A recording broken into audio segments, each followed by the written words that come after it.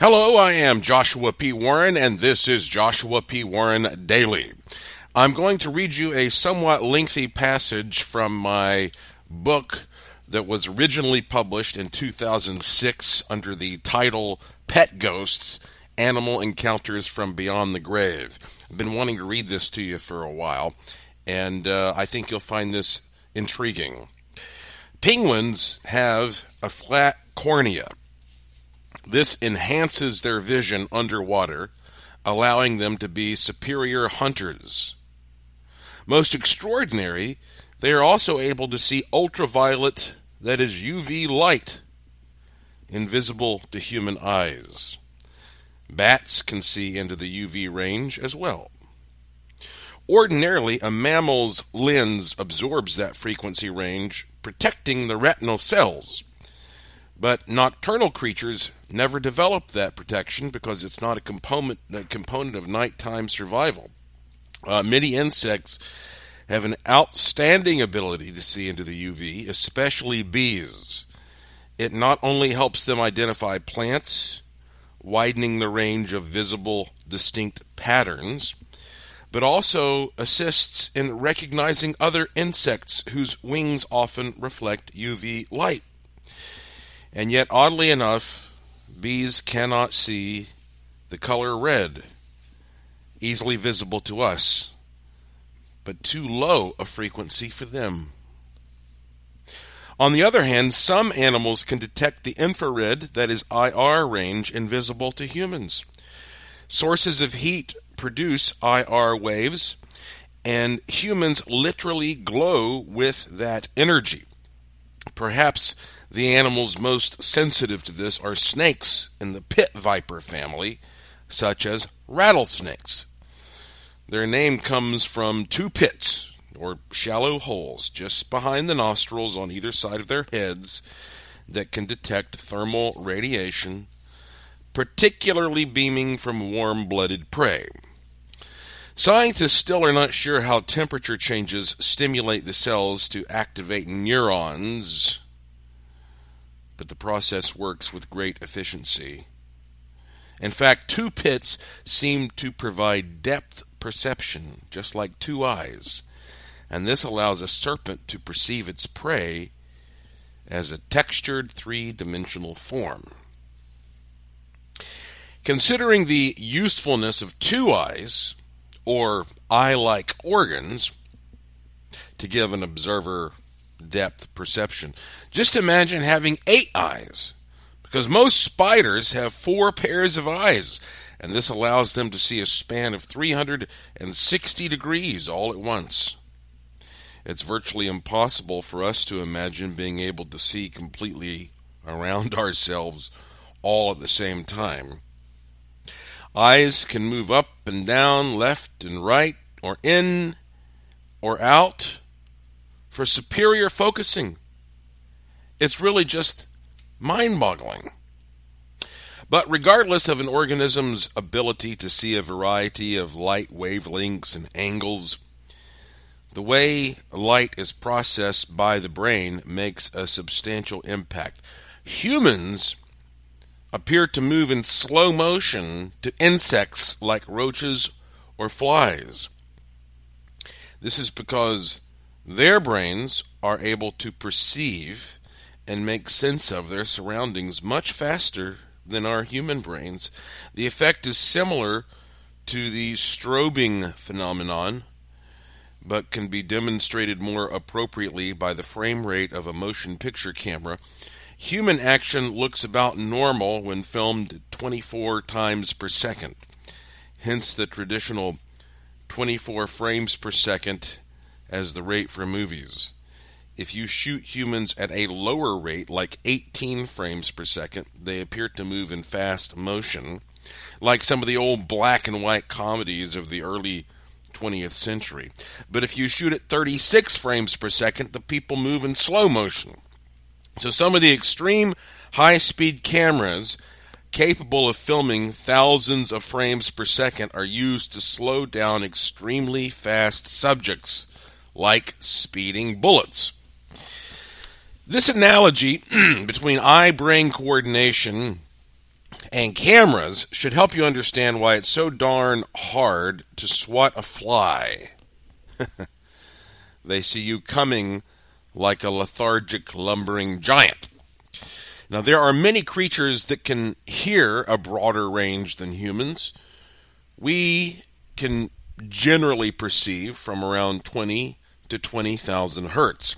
So basically that means if air, ground, or some other medium is vibrating between 20 and 20,000 times per second, it resonates with our eardrums, creating a distinct sound. However, dogs can hear up to 40,000 hertz, and cats up to 60,000, and small animals like rodents up to 100,000. So the smaller your head, the higher you can usually hear, because the size of your cranium usually determines the size of your resonant cavity. So a big elephant hears very low and can perceive 15 hertz or less. Because low waves travel farther than high ones, elephants use them to communicate over vast distances in the wild. And yet, oddly enough, a pigeon can hear as low as 1/10 of a hertz.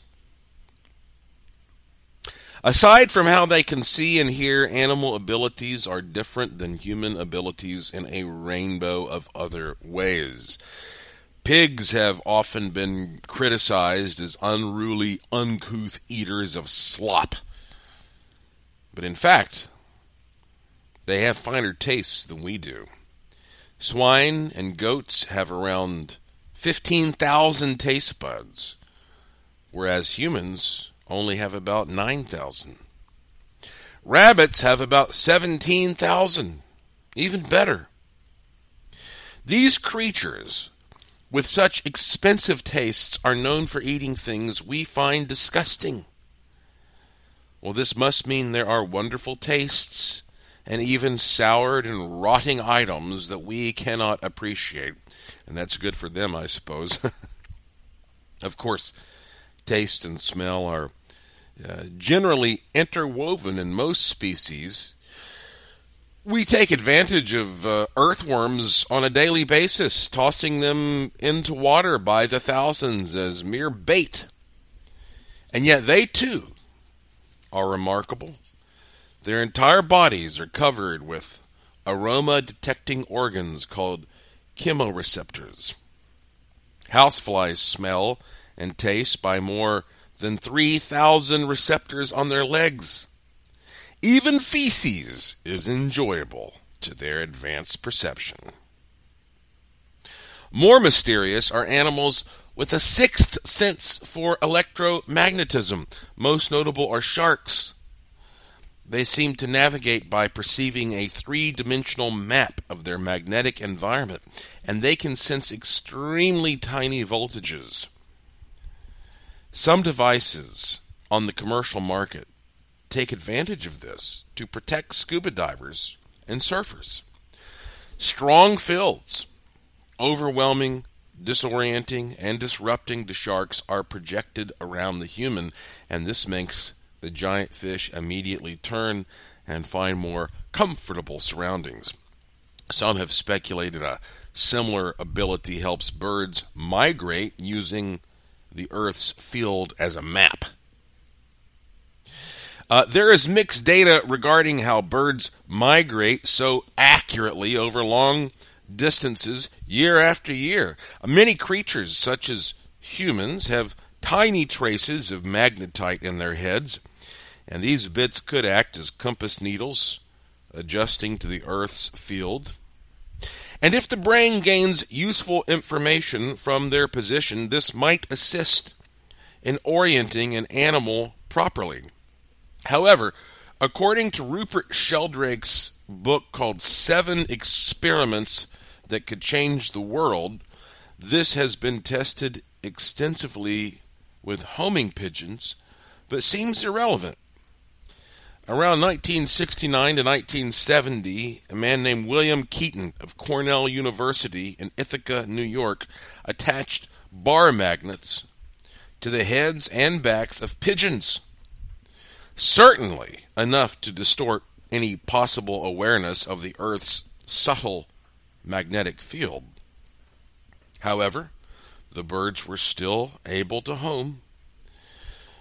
Sheldrake wrote, "Most of the published reports have failed to show any significant effects of magnetic fields, and in addition, many other negative studies have remained unpublished.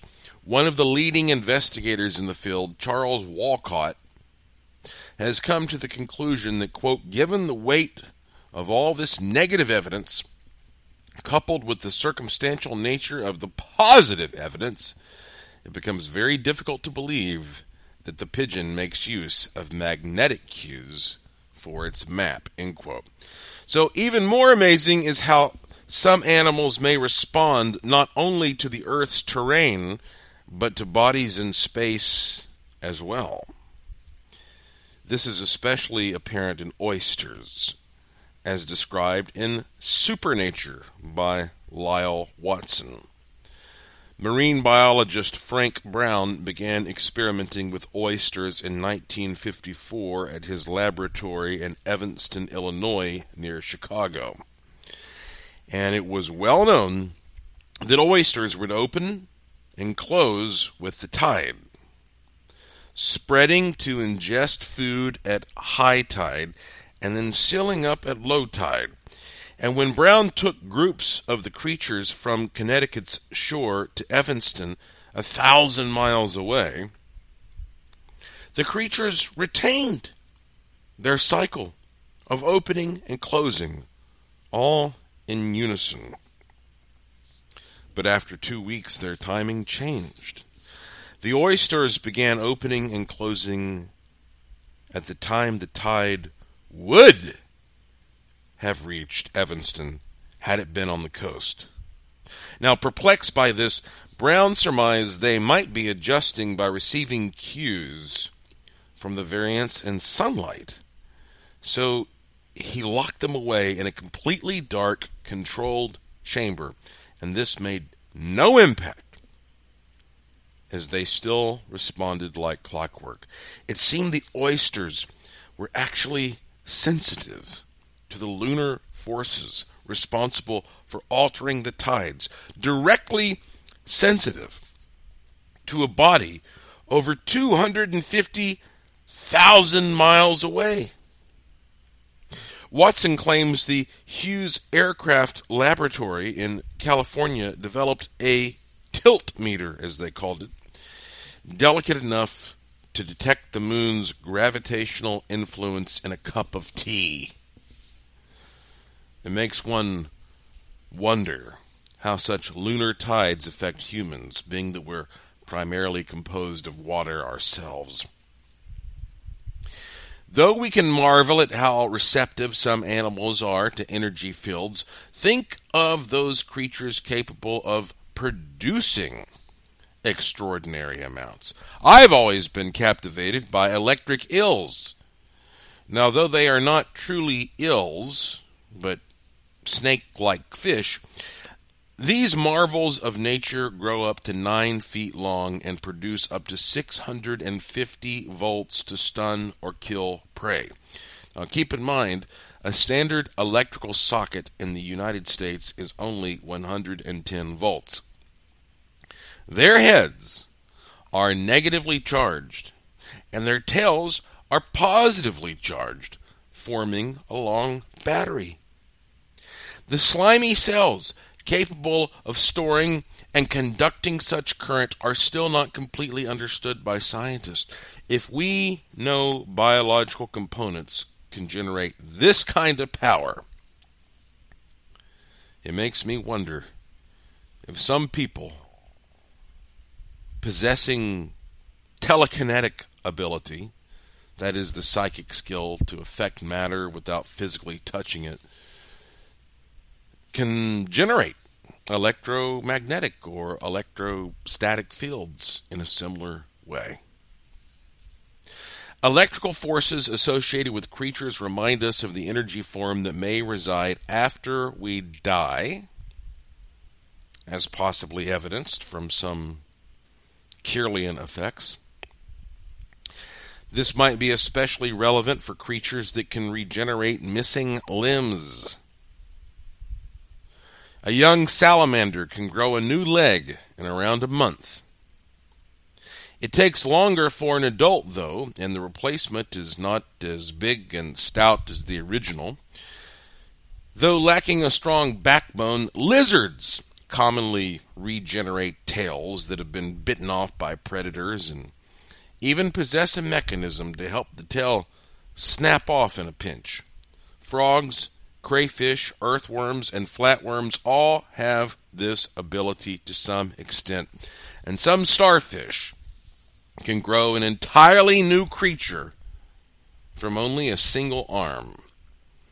That means you could cut one starfish into 5 pieces and make 5 entirely new creatures. In college, my biology professor would speak of oyster fishermen annoyed by pulling starfish up in nets. And they were hoping to lower the population since starfish eat oysters. The fishermen would cut them into pieces and dump the scraps overboard.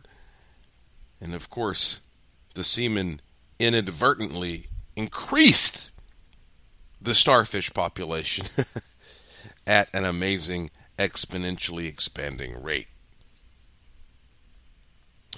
Biologists are intensely studying these regenerating organisms for a better understanding of how their bodies accomplish such a remarkable feat. Ideally, we could learn to adapt their genes for humans, allowing us to regrow limbs in the same way. In fact, a human child up to the age of 11 can already regenerate an amputated fingertip. Did you know that? And on a regular basis, we regenerate to a smaller degree through normal healing and replacement of internal parts like the linings of our stomachs and the inside of our cheeks. The big question is whether or not when animals such as starfish and lizards regenerate, the new cells are fitting into an energy mold that remains even after the physical sections are destroyed. Do their bodies provide an etheric blueprint, a ghostly form by which the new limbs cells are guided? This is just a small number of examples regarding what makes animals special. They have powers that we do not possess. And if a human did have some of these abilities, we would certainly call that person psychic. Because we are all made of the same substance, you see, cells. The fact that some organisms have these characteristics proves that it's possible for biological entities to attain seemingly supernatural skills. It's another example of why we are egotistical, thinking that if we cannot personally perform something, it is an astounding accomplishment that every organism, you have to understand, is simply different in its own special way. I could keep going here, but I think you see the point that I'm making from reading that passage from the book. The point here is that you're made of cells just like those creatures are made of cells. They have these seemingly superhuman abilities, but they're not necessarily superhuman. You can tap into those things as well. I have a lot on my mind right now, and I'm telling you, you would be astounded by what humans can accomplish that they don't think they can accomplish. It takes on many different forms. Part of it is just thinking properly. And then part of it is expressing that by speaking or writing. But all that said, over the next few days, I'm going to be doing some speaking. But I think I'm going to take a break from doing this podcast for a couple days. That's because on Sunday, I'm doing this webinar, And this is a webinar where I'm going to be sitting there for 2 hours. 200 people get to take this webinar. It's being produced by Brad Johnson up there in Canada. And I'm going to be talking about radionics and wishing machines and the paranormal. So that'll be, I think, at 3 p.m. on Sunday, this Sunday. What is that? March the 18th. Yeah. So if you're interested in joining me for that, let's see. Let me make sure I think I know it, but I want to make sure. Okay, here's what you do. You go to Brad's website called newearthteachings.com. That's plural, okay? newearthteachings.com.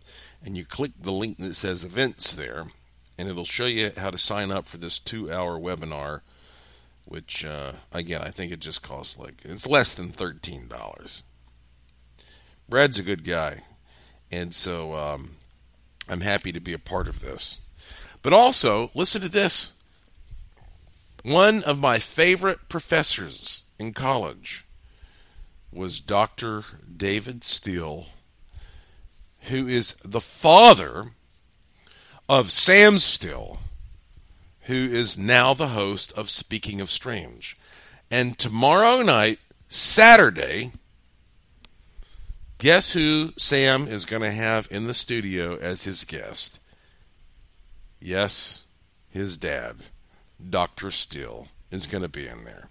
And they're going to talk about a brief history of time. Obviously Stephen Hawking just passed. They're going to talk about physics and science and the afterlife, and there's no telling the stuff they're going to get into.